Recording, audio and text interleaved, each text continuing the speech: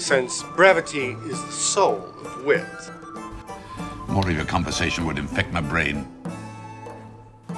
Romeo, wherefore art thou Romeo?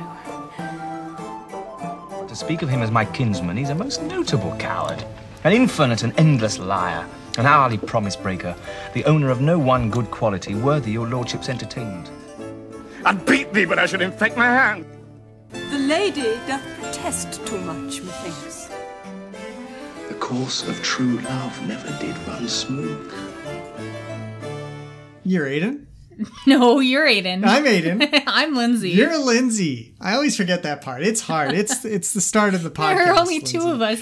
Aiden's name, if regular listeners, you will know that Aiden has trouble with names. Yes, he's only including been my own, married to apparently. me, and knowing himself for 35 years in that case, he still doesn't get it right. And we've been together for almost half that time. Either way, we are the Bix. Yes, we are. And this is our episode devoted to the Merry Wives of Windsor. Aw, it's so fitting that we're laughing because this is actually quite a funny play. It was a funny play. Do you like that little segue? Yeah, I did. That was good. That was good. Very smooth.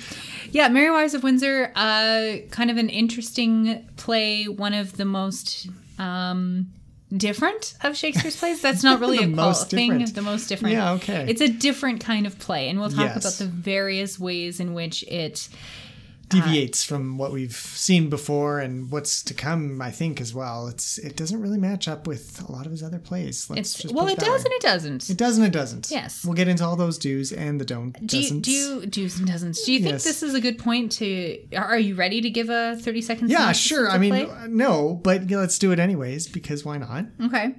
Okay, I've got 30 seconds on the clock. You tell me when to go. Go. So Falstaff comes into town, the town of Windsor. He meets Mistress Page and Mistress... Oh my God, Forward, thank you. And he tries to sleep with both of them. They both then make fun of him and put him in a bunch of humiliating positions. In the meantime, Mistress Page has a daughter named Anne, and there are 3 suitors who are all trying to vie for her attention. And eventually she marries one of them. And in the meantime, hilarity ensues, obviously. And that's really the whole play. Okay.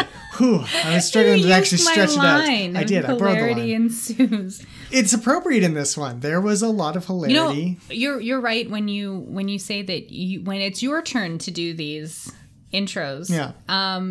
You do tend to spend a lot of time laying the scene. You're like, in the town of Windsor, in the county of Berkshire, half an hour north of... I'm just saying, in the I'm year laying of our it Lord, out there for you. 1602. What can I say? Meanwhile, 25 seconds have elapsed. Whatever. I'm laying out the framework here, and then the story comes along. And I think I hit most of the... You did. But and it's kind of a confusing story, and we'll get into this. But there's one thing to read it, and there's another thing to watch it being performed. And I will say, I mean, I want to go through some general info first to get the play out of the way, but Aiden started reading this before I did, and he came out of the office at one point and he says, "Oh my God, Lindsay, I have no idea what's going on in this play."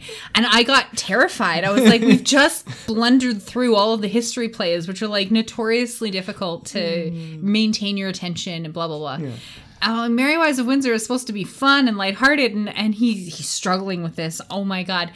And I ended up loving it from the beginning. Oh. And I think the reason is because as I have for the last few episodes, I've been listening to it on audiobook as I read it. Yes. So I do think that gives something back to the story that just reading it alone maybe doesn't do. Yeah, that's fair.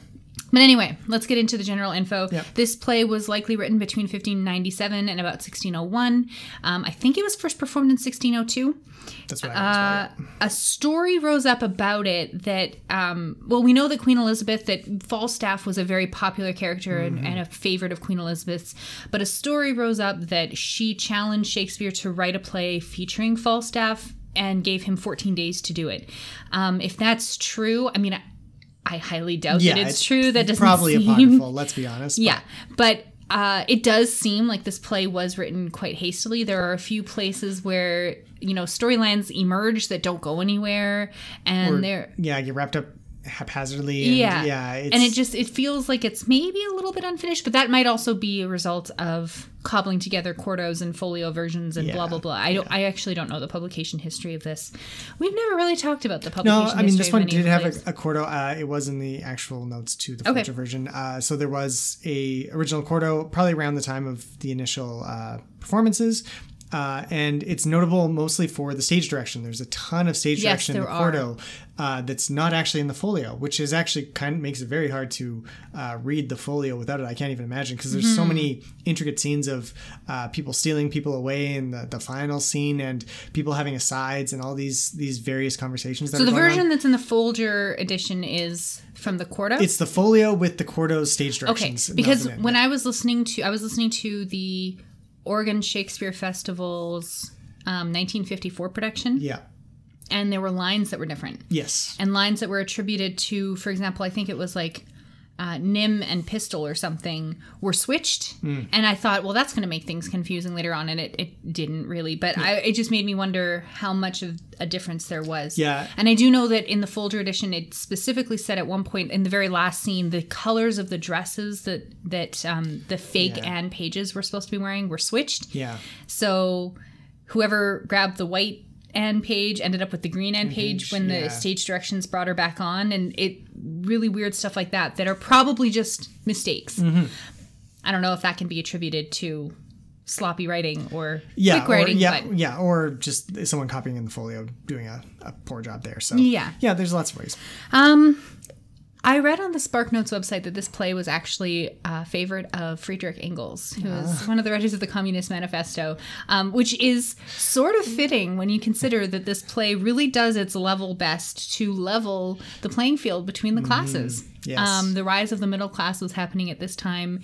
That's something that Engels would have been heartily in favor of. Yep. And all of the high class characters are really, with the exception of Master Fenton, are really taken down a notch. Falstaff, Dr. Caius, I guess, in a sense, if you can count doctors as part kind of the of upper a middle class character as well. But the parson, Hugh Evans, again, maybe higher middle class, but still, these are not bawdy, low class Pistol, Nim, Bardolph, Quickly characters. They are elevated, educated people. Falstaff uses very high and mighty language when it comes to his interactions, and those are all characters who are really taken down a notch by the end of the play. So it does represent kind of an interesting social structure leveling ethos, I guess, by the end of it. Yeah.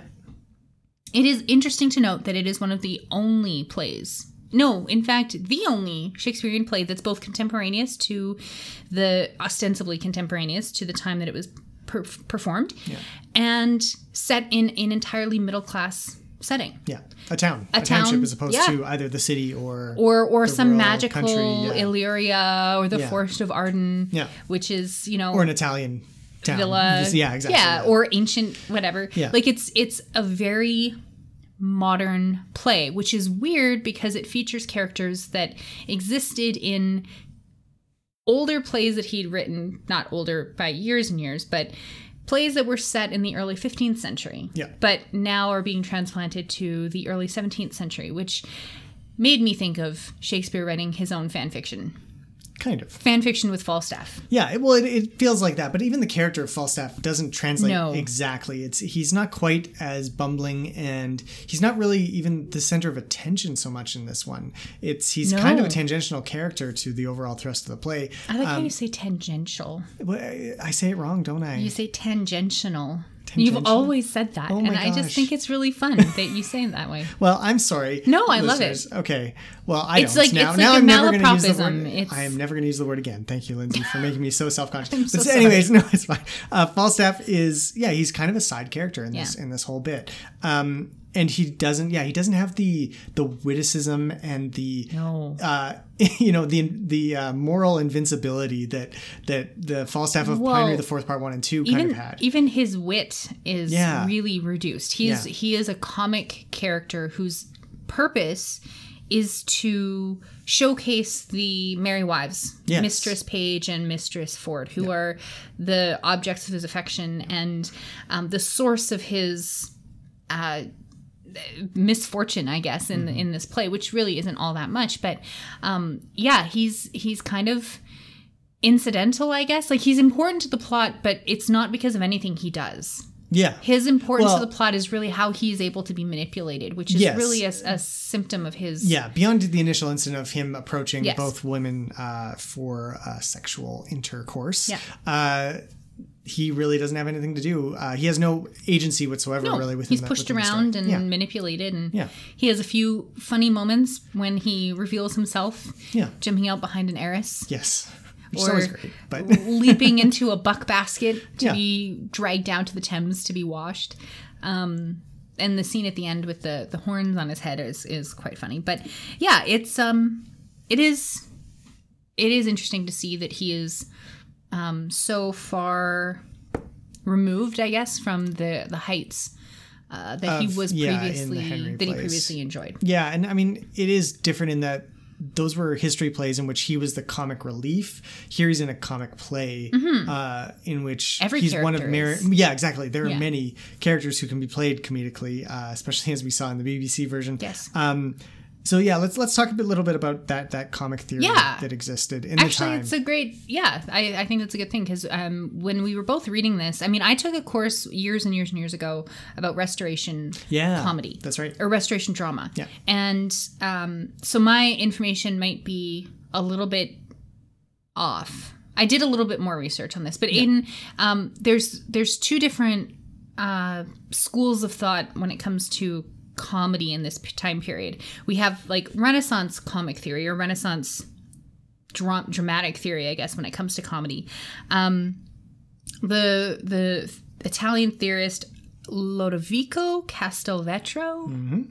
That's did I do pretty dang close, okay. He wrote in the early 1500s that there were 4 things that create comedy, and these 4 things were that everything that becomes ours after we've desired it long or ardently, if we get those things or in the process of getting those things, that can lead to comedy. Deceptions, as when a person is made to say, do, or suffer what he would not say, do, or suffer unless he were deceived. Mm-hmm. Wickedness of the soul and physical deformities cause comedy. Yep. And for all the things to do with carnal pleasure, like the privy parts, sexual intercourse, and the memories and representations of both. Those are the 4 ways that comedy can arise in a Renaissance drama. Yeah. This was a time of, as we've mentioned many times before, of kind of shifting morals and shifting ethics when it comes to things like this. There was social mobility happening. So a lot more freedom is given. And we have to remember, too, that prior to this, in medieval drama, really they were religious plays only. So this is the idea of comedy at all is relatively fresh. It might have been physical comedy. Yeah. Like that was it, right? Yeah. But then you'd have this new kind of spirit of freedom, I guess, when it comes to the plays. And of course, they still had to adhere to certain standards of decency, or they would be pulled from the stationer's register, and you wouldn't see them on stage ever. The playwright would never be seen again either. Yeah, pretty much. But those are generally speaking the 4 ways that you could generate comedy, and all 4 of those are pretty much represented here. Yeah. The other thing or the other theory, I guess, it comes out later in the 17th century, after the restoration of the monarchy following the English Civil War, which lasted from 1649 to 1660. Yeah. Right. And I think restoration, broadly speaking, it's that restoration period is from about 1660 to 1710 is where you find restoration drama being put on. Yeah. So this is a long time after Shakespeare's dead and gone. But his play, especially Merry Wives of Windsor, does fit into some of the things that restoration comedy later would uphold as ideals. Well, and sources of comedy again. Exactly. There was definitely a different ethos and feel to those plays, and where they could mine comedy from. And this one feels like a proto restoration play. Yeah, in a lot of ways. Because the classic example of a restoration comedy was a drawing room comedy. It was a set in the parlor of a middle class household, and it was a comedy of manner. Mm-hmm. It was how are we going to make fun of the morals of the people on stage without ascribing to them any kind of moral of our own. So there was no moral to those stories. It was just, this guy is an absolute bumbling ass and we're going to make fun of him for it. Or this person doesn't understand the social structure in which he exists, so we're going to make fun of him for it. Yeah. And you find a lot of characters fit into tropes or stereotypes, the fop, the rake, the beautiful woman, virginal woman, these are all characters that exist in Restoration comedy. They're characters that are kind of played with here. They're not quite as set in stone, but the play still feels very much like a proto comedy of manner. Yeah. And that's really interesting to me because it's like 60 years before, someone like Congreve or I'm trying to remember some of the other Restoration dramatists, before any of them are putting on their fantastical, ridiculous comedies that came out of the height of the Restoration. Yeah. So in saying that, it's not really 100% in either camp, right? Like it's not fully a Renaissance comedy. No.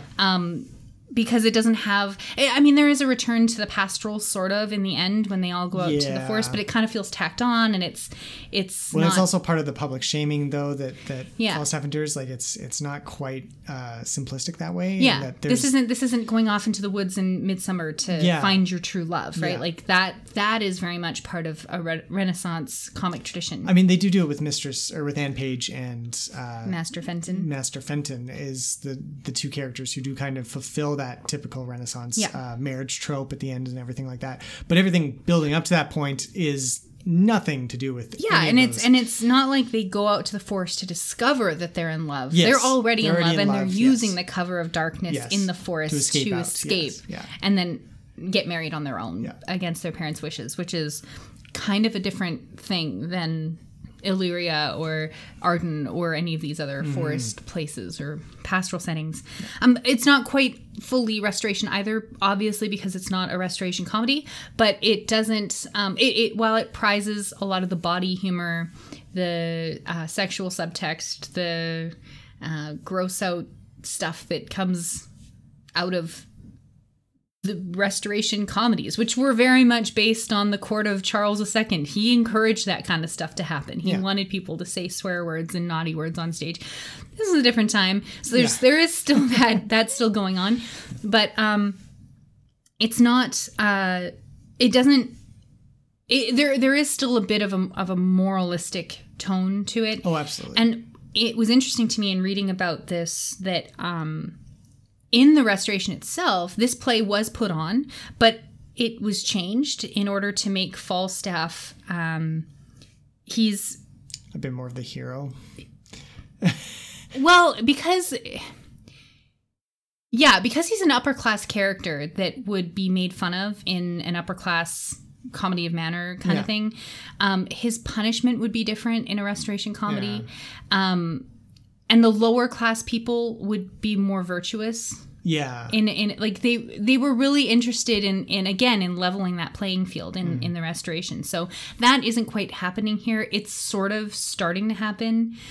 Everybody is brought down to a middle class level. Yeah. You're not being brought down to a low class level, but you're kind of in the middle, right? Yeah. And that's one way that it fits, but doesn't quite fit a Restoration comic. Yeah, it's like you said, it's proto-Restoration, post-Renaissance. It's a Shakespearean invention. Like really, we've talked about it many times in the past, like kind of how it was Love's Labour's Lost didn't fit into a typical comedy format despite it being a comedy. This is him also continuing to play with the structure and the formats and all the elements of a comedy play, leading them towards this more middle-class kind of framework in which the Restoration dramatists will later kind of pick up and run with. And playing with it to such a degree that 40 or 50 or 60 years later, the Merry Wives of Windsor would have cheated on their husbands. Yeah. And that would have been central. They would have also played around with Falstaff and messed with his head, but they totally would have been, whereas here, their virtue is upheld in an interesting way, which, why don't we start by talking about the Merry Wives? Because Aidan, what did you say when we finished watching the BBC production, the stage production? No, the film TV. The TV production from '82. What did you say about the Merry Wives? These are my new favorite characters of all time because they are just awesome. And something that bugged Lindsay as we were watching, they're like, why are they so mad? Like, why do they want to get revenge on Falstaff right away? From the beginning, Mistress Ford is he's infringing on their chastity. He's infringing on their They just purpose ignore and it. role as women. Oh my God, Lindsay. It's like the boy in the back of the classroom who keeps, flicking spitballs. Just ignore him and he'll go away.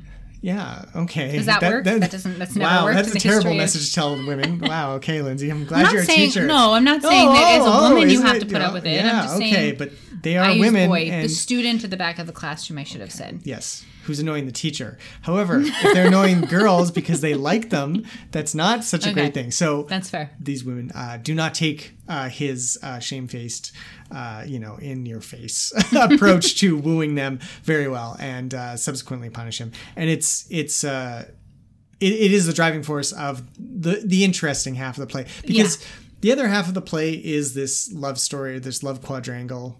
I guess it's called a rectangle. You called it a pentagon. Well, kind of. I was like, well, I guess there's four people involved, but then there's like Sir Hugh. I didn't really understand his role in all of that stuff. Was he there also kind of courting? I don't know. We'll get to Sir Hugh, I think. Okay. But anyways, so those are the two main plots, right? Yes. You've got the wives messing with Falstaff because he sent them both the same letter, a form letter basically, saying that he loves them so much and he would like to sleep with them. Yeah. And they've discovered this and then decide to mess with him. And then you have this other one with Mistress Page's daughter Anne, who is of marriageable age. Yes, and pursued by not really pursued by all of them. I think it's this is where we're going to talk about the role of women and gender in this play, but her parents have each lined up an advantageous match for her. She's rejected both of them in favor of her desired suitor, and the whole that subplot has very little to do with Anne Page at all. Yeah, she's barely... Again, she has like 2 lines the whole play. It's literally just an excuse to introduce Dr. Caius, who is a ridiculous, ridiculous character. Many ridiculous characters. And Sir Hugh Evans, who is also fairly ridiculous. And also Shallow, Slender, who are all characters from Henry IV Part 2. Again, not in their original format at all, but yes. And they show up and they're ridiculous, and there's more ridiculosity. Sure, that's a good word. That happens around this, that has nothing to do with love, that has nothing to do with marriage, and has everything to do with let's make these guys duel one another and mess with the English language. Really, that's it. It's true. Why then the world's mine oyster, which I with sword will open. And the wives, going back to them quickly, Lindsay, their role is kind of central to the themes around marriage in the play. I mean, it's all about trust and faithfulness, and the jealousy that erupts when those things are not even broken, but the seed is planted in especially the male mind of the possibility of cuckoldry, and it's the play just kind of plays with that and then just revolves around it again and again and again to comedic effect on every revolution. It's really something. But it's interesting that it's not the same as the way that the same theme of love and marriage or jealousy and revenge are played with in Much Ado or later in Hamlet or Othello. It's very much the trust that these husbands have in their wives is not misplaced. They are faithful. Mm-hmm. They are just good-natured. That's the merry wives part comes in, because being a merry wife means that you're joyful, you're full of life, you are you're having a good time. But that doesn't mean that you are giving it out for free to everyone in town or every passing overweight knight who happens to stroll into your courtyard. And that's the source of comedic tension, not any other kind of tension, which it would be in a different play. Exactly. That is really interesting because the women are completely faultless. Like, they do nasty things to Falstaff, and maybe he deserves it. Maybe it goes a little too far. No. You could argue both, I think. No. But the point is that they're not to blame. Yes. They are entirely faithful, and they're just having a bit of fun. Yeah. And that is something that is kind of unique to Shakespeare. If you think back to Much Ado, the women who, even though we said at the time, and I still stand by that the stakes are relatively low. Yeah. Like, Hero isn't actually going to die. They pretend she's going to die when she's exposed as the quote unquote unfaithful woman on her wedding day. Yeah. Here, there's never any question that these women are faithful, except when... and it's really only Mr. Ford who questions it. Yeah, and it's interesting that they have this dichotomy set up between Paige and Ford. Paige trusts his wife, Ford doesn't. And so Ford takes on this hilarious quality of the obsessed with fidelity kind of husband who it's the only thing he thinks about the entire play. The whole play, and he goes mad and runs around and just does the most ridiculous things. He's searching in spice drawers for Falstaff, the 300-pound knight.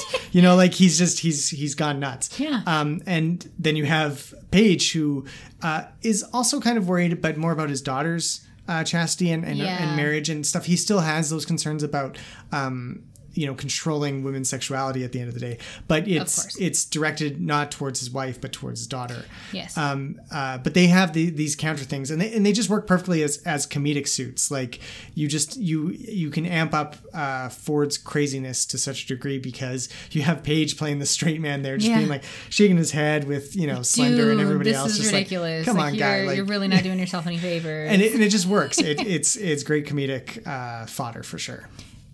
Yeah, I think the ridiculousness of the Ford character is really shown. I mean, there's not a lot of productions of Merry Wives of Windsor that are available, but the BBC version features Ben Kingsley as Ford. Yeah. And he plays that role with so much fun. Yeah. And it's interesting because Ford is a double role, right? Ford is Ford, and then he also plays Mr. Brooke, who is kind of on his own path to try and prove himself a cuckold. Yeah. It's weird because he goes to Falstaff as Brooke to try and get Falstaff to sleep with his wife so that...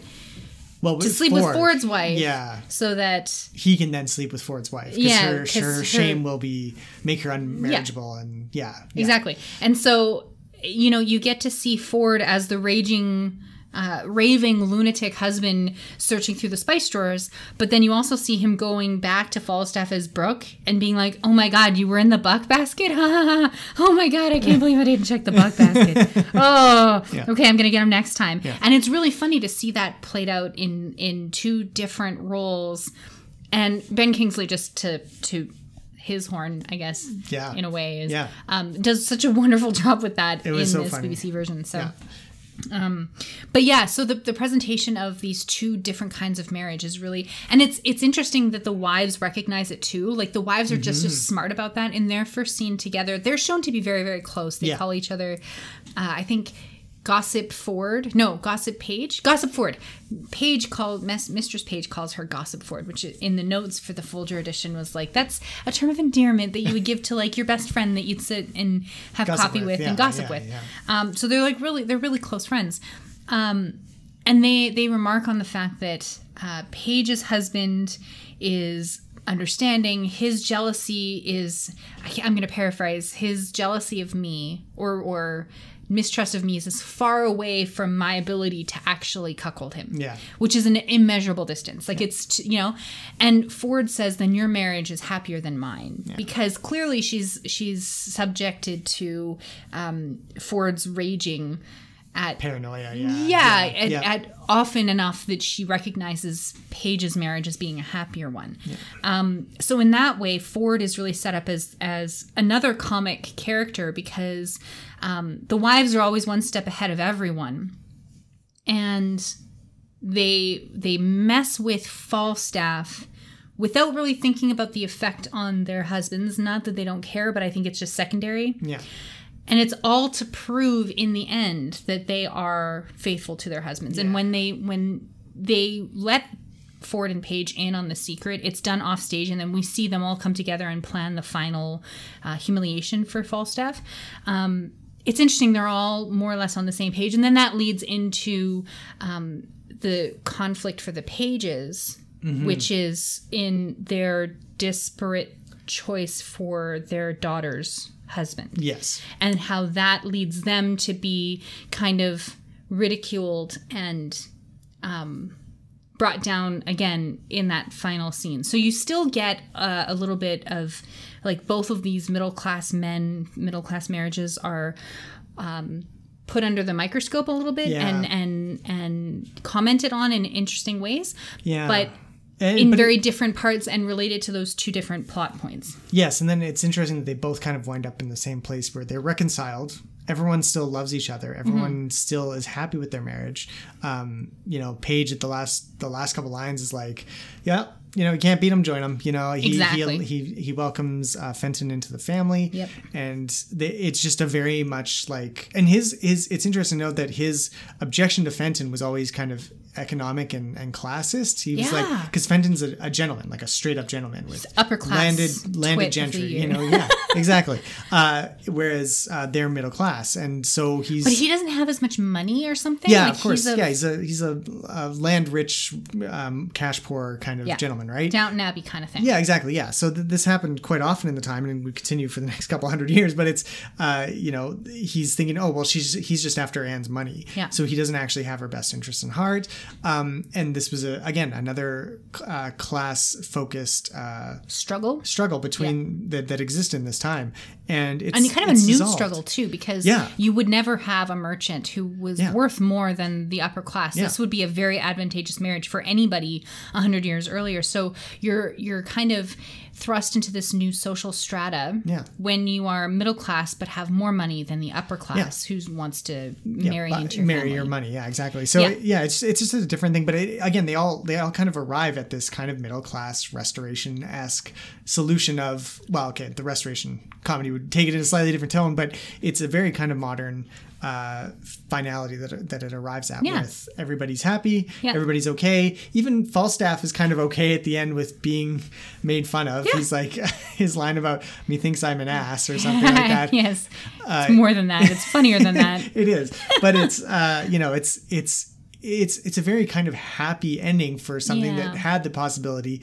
to go into the melodrama of Much Ado About Nothing or the straight up tragedy of Othello.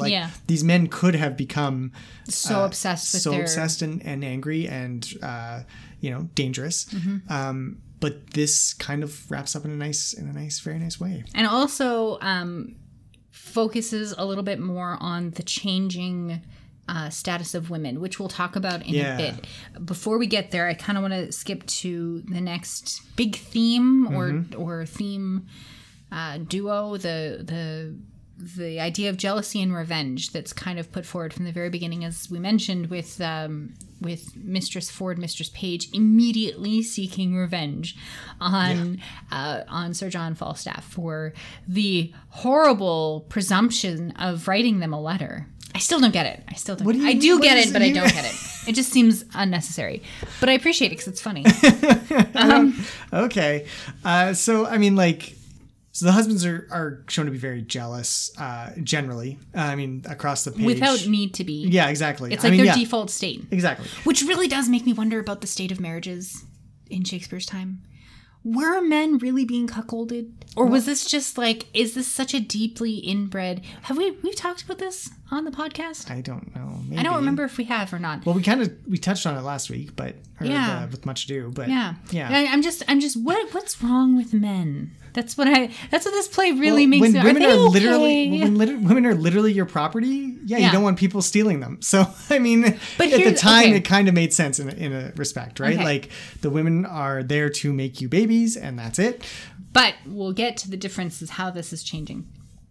Sure. In a minute. Sure. Yeah. Okay. That answers the question for now. Yes. Thank you very much. These are old class men who come from a different, it's like boomers and millennials, right? This is a different way of thinking about how to relate to women, I guess. Okay. We are not allowed to make the boomer millennial comparisons anymore. No, not on this podcast. You go way too far with them. It? Anyways, and the women, meanwhile, are their main trait in the play is kind of vengeance, really, at the end of the day.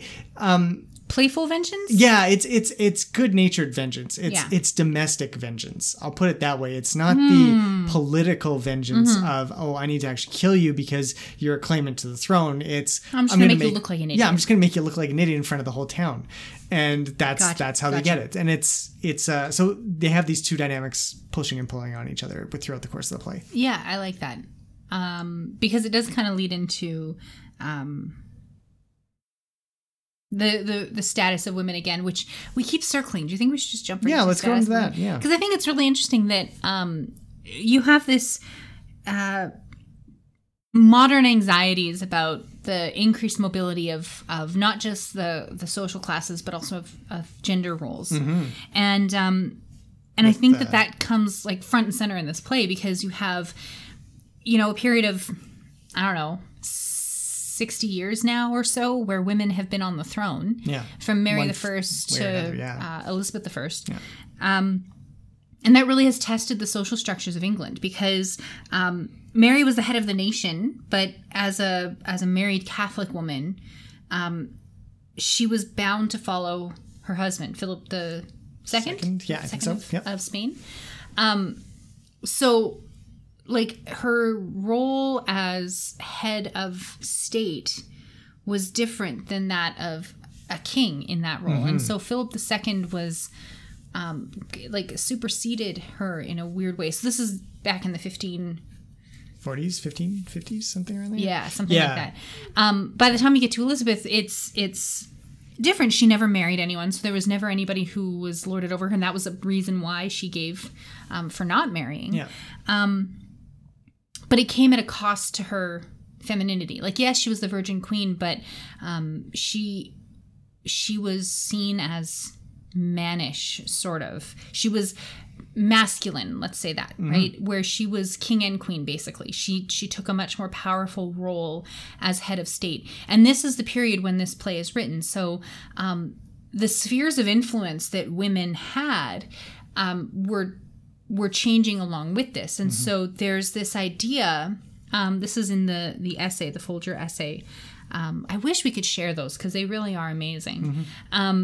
But this one talks about that sphere of influence, which is the domestic world, and how women like Mistress Ford and Mistress Page had complete control over the households, far more than I think even the men understand in this play. Certainly, like, women controlled the household finances, even like how much was being spent on food, and that wasn't something that men dealt with. This was something that women dealt with. So they had a relatively large amount of control in a middle class household that was springing up at this time. So Mistress Ford and Mistress Page, using the trappings of domestic life, right, to literally trap Falstaff in a basket of dirty clothes to be hauled out to the river, to be like, it's so cool that Ford doesn't even think to check the laundry basket. It's the largest thing. It's the only thing that could possibly hold this gigantic man, but he doesn't think to check it because it's women's work. It's domestic work. It's not my purview. Yeah. And so it's like, and when he does check it the second time, he's ridiculed for it. He's like, why are you looking through the laundry? What are you possibly thinking? Exactly. It's like, and then they even use the punishments for that were experienced by women who were seen as unfaithful, like being dunked in a river, not just for witches. That's the tagline for that. Or dressing a man who'd been cuckolded, or maybe he hadn't been cuckolded, but he accused his wife of being cuckolded, of cuckolding him, or whatever. Yeah. He would have to dress up in women's clothing and be paraded through town while being beaten. Yeah. And that's what happens to Falstaff when he dresses up as the Witch of Brainford. Yeah. And then is chased out by Ford and beaten until he's all colors of the rainbow, as he says. So they're like, Shakespeare is using, again, very middle class, small town ideas to kind of make fun of the situations that he's written about, these jealous men going into these rages over things that their wives haven't done. Yeah. But the women are then getting the upper hand by using all the tools of their domain to really elevate themselves in the eyes of the audience, and then later in the eyes of their husbands. I think that's kind of revolutionary. Nothing will come of nothing. The same thing can kind of be said about the social classes and the social structures here. So similar to the way that these characters, the lower class characters, Pistol, Nym, Bardolph, and Mistress Quickly, are introduced in the Henry IV plays. They are largely comic characters here, but they're very distinctly lower class characters. And Mistress Quickly is at an interesting juncture because she's a woman who's also a lower class character, so she doesn't enjoy the same kind of freedoms as Mistress Page or Mistress Ford, but she does still run a household. She works for Dr. Caius. Yeah. And she does express that she does have control over his household, and she does exert a considerable amount of sway over the goings-on of the play, in that every single character uses her to get to Anne Page, which is really interesting, because at one point she mentions that, I can't remember the exact line, but she's like, I will do my best by all three of them to play their... I've promised as much. And that, like, I don't know what her claim to Anne Page really is. Yeah, it's not super clear. It seems like she's just a servant who's been around the town and therefore knows everybody. But she plays a similar, I mean, I kind of pictured it as like the nurse to Juliet, where like she's a confidant and she can speak to Anne Page about anything and everything. So she obviously has access to her that the men will lack. But their relationship is never, it's not important. It's because the comedy doesn't come from their relationship. It comes from Mistress Quickly's complete frothing of it. You know, she'll just like, oh yeah, no, yeah, Master Fenton, I'll we've talked a lot about that little thing, mark above your eye. Yeah. And then she'll tell Dr. Caius, loves you. And then exactly, Dr. Caius, oh yeah, she definitely loves you. Yeah. And it's just, she's playing the same role. She's kind of the same role as Falstaff, in that she's just spreading the love around everywhere and then seeing where it will lie, and then there's this comedic effect that comes out of it. And I wonder why. Like I don't really have an answer for it, but like, is it just because she doesn't really have any skin in the game, so she doesn't care? Yeah. Plus, I mean, she's really played dumb in this one too. Yeah. I think she might really not even understand that there can only be one person who marries Anne, because she literally just. She doesn't understand the Latin. There's a very odd scene in the play that we have to talk about just quickly here, because there's a scene where Mistress Ford, right?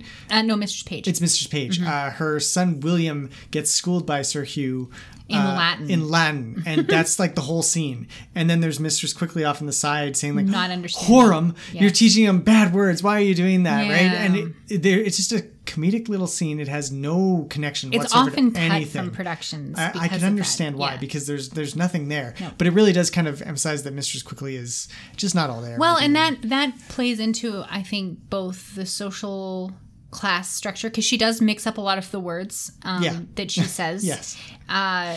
Erection and direction are mislabeled or misused. Yeah. So there's a bit of an educated, like, she's low class, she's not very smart. Yeah. But there's also like the language play is really something else in this play, and I think we can talk about that a little bit more. Yeah.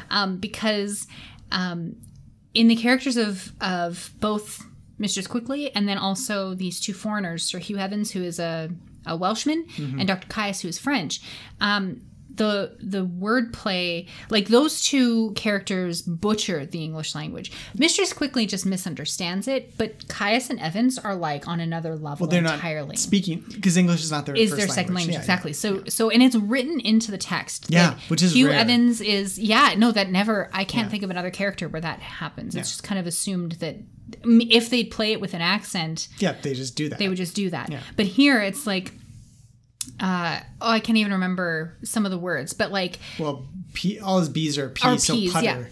He says Falstaff is butter. filled with putter. Yeah. Yeah. And that's Hugh Evans, and Dr. Caius. Gott. Yeah. Mein Gar. Yeah. Un garçon. Yeah.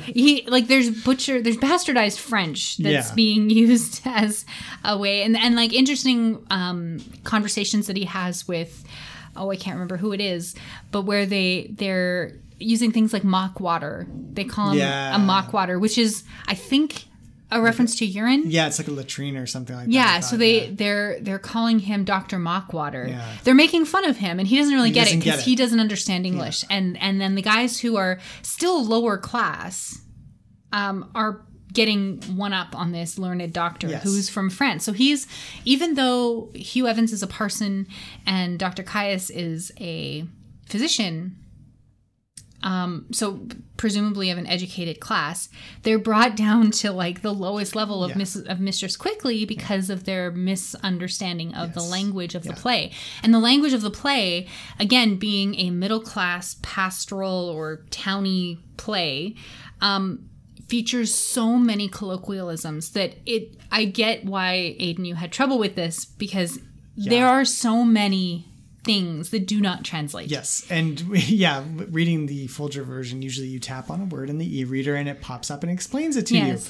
There were like 4 or 5 things in the first scene where it was like, the meaning of this is not well understood. And I'm like, this is not helping, guys. See, longer note. Yeah, exactly. It's like and the longer note is like, thing. and it doesn't help much. So because even the experts don't know what this stuff means because it's like a total colloquialism. Well, and it goes back to the whole point of it, this being a play that's ostensibly set in the 15th century, but it sounds like it's in the early 17th century. Yeah. Like it is full of modern day Shakespeare English that just will not translate. It's like if you tried to pick up meme talk, in 200 years, maybe there'd be better translation and the information might pass down a little bit better. But if you just drop a layman into it and be like, why is the cat yelling at the lady at the dining table? Like, what? I don't understand what this means. All our base belong to us. Yeah, that's not even proper English. Grammar. Yeah, even back then it wasn't, right? So you have this gap that exists now between us and the text. Yeah.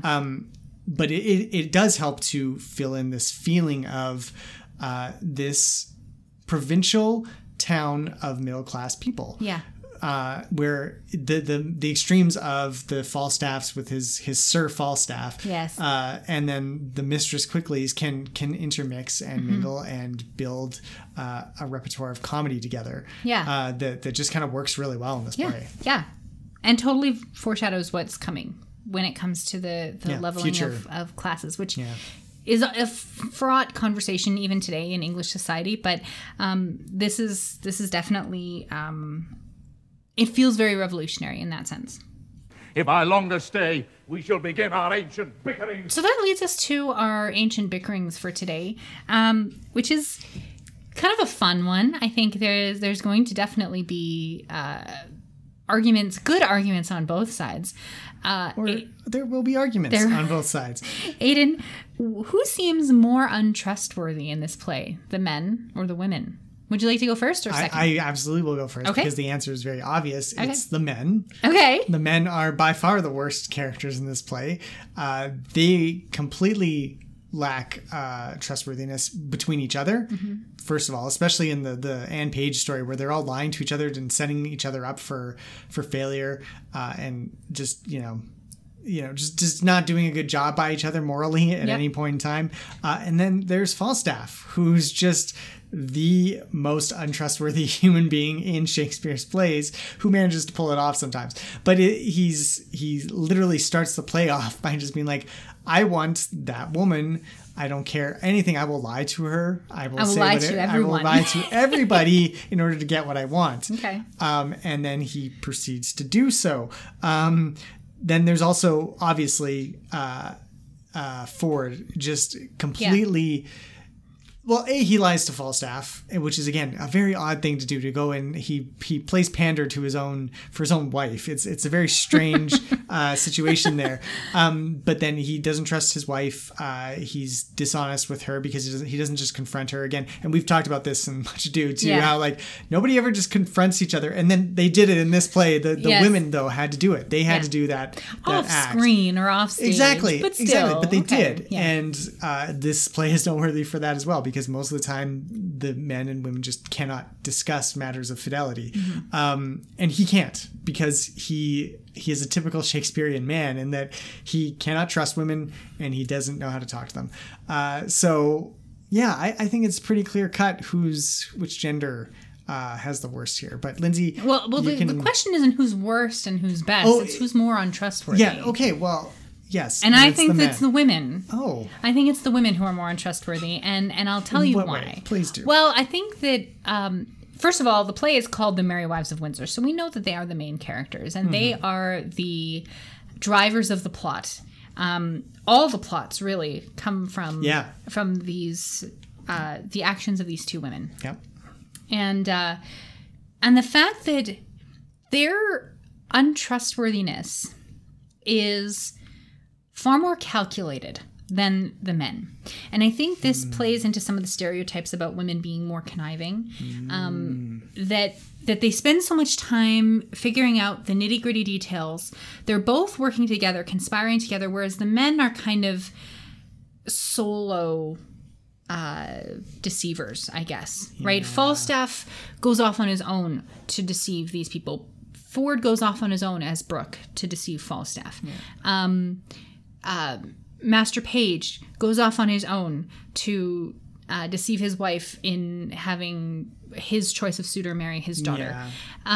They're not collaborative, whereas Mistress Page and Mistress Ford are working together to achieve the same goal. And I think that it's just on another level of connivingness. I was going to say conniption, but I don't think that's the word. No, I don't think that's the same word. No. But that I think speaks to the ethos of the women in this play, the women in general in this play. Okay. Fair enough. Good point that they put a lot more effort into their untrustworthiness. Yeah. I will grant you that. However, the whole purpose of their untrustworthiness is to show how trustworthy they are. Yeah. No. Well, no.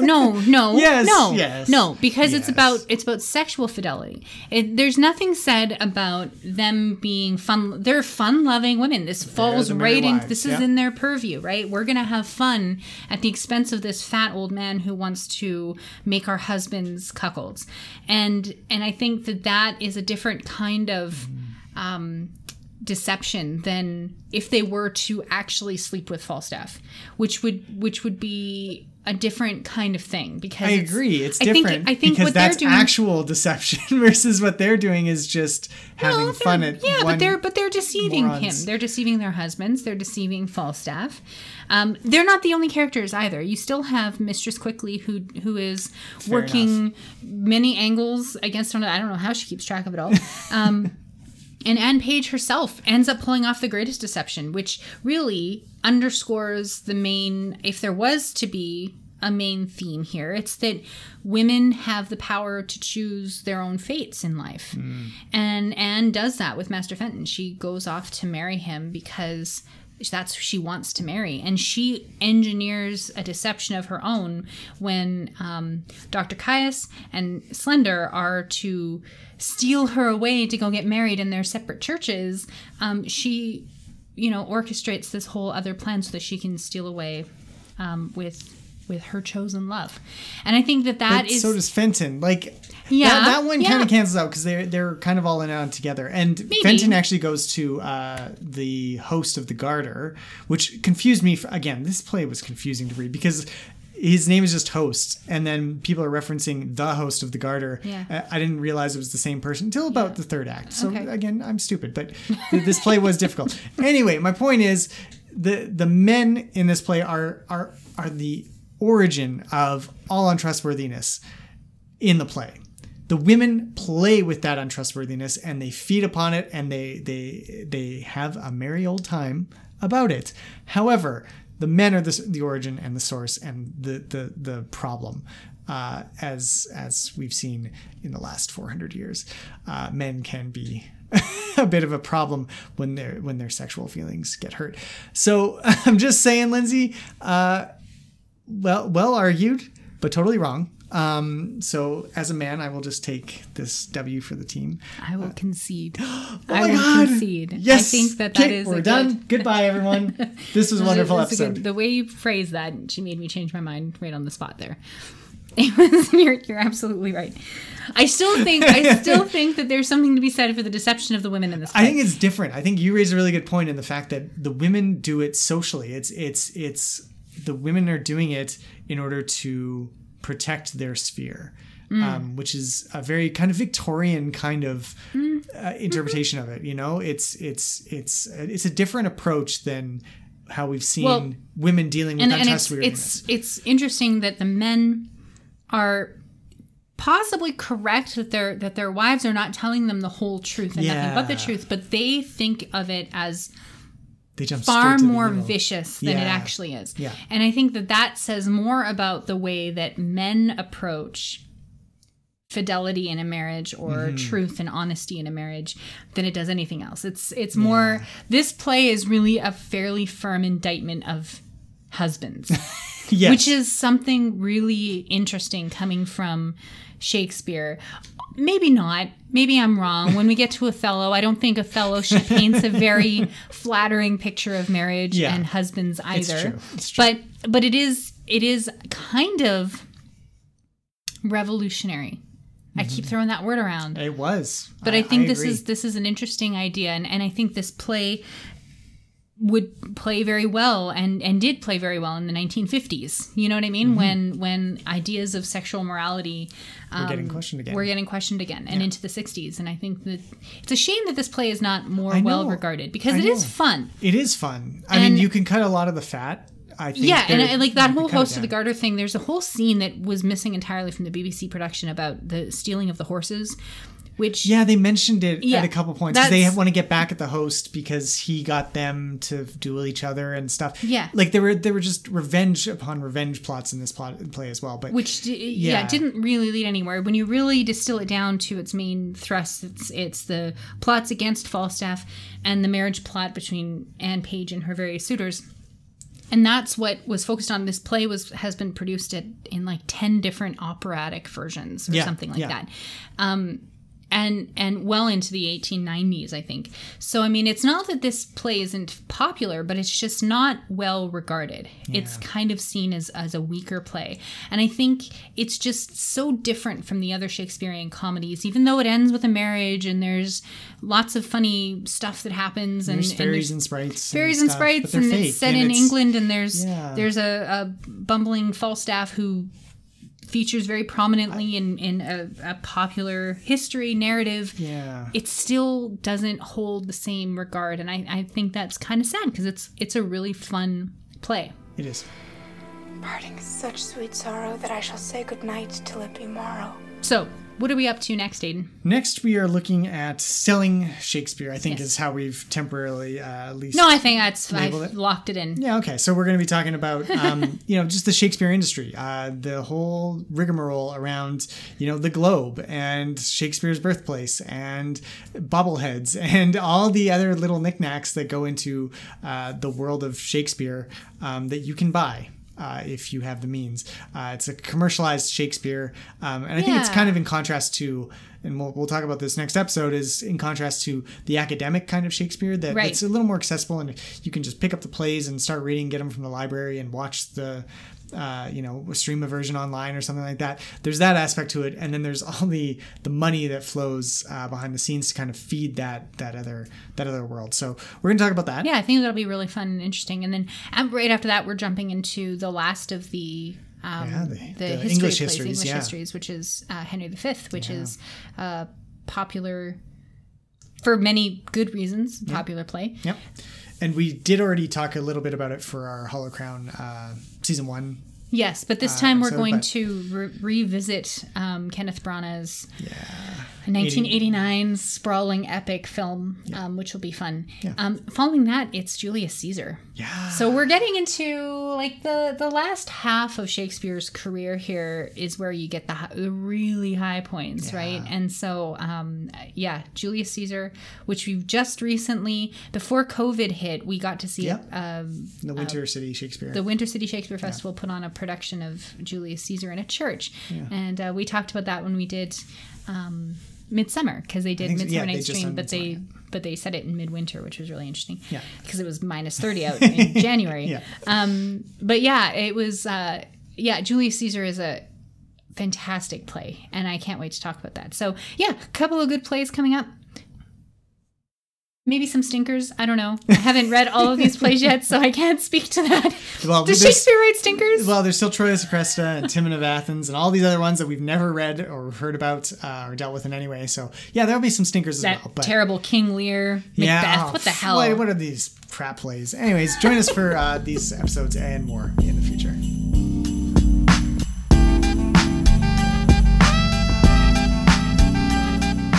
You can find all our episodes on iTunes, Spotify, Podbean, YouTube, or wherever you get your podcast fix.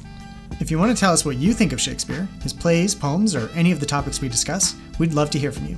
You can contact us on Twitter, that's @TheBixPod, on Facebook at facebook.com/TheBixPod, or by email at thebixpod@gmail.com.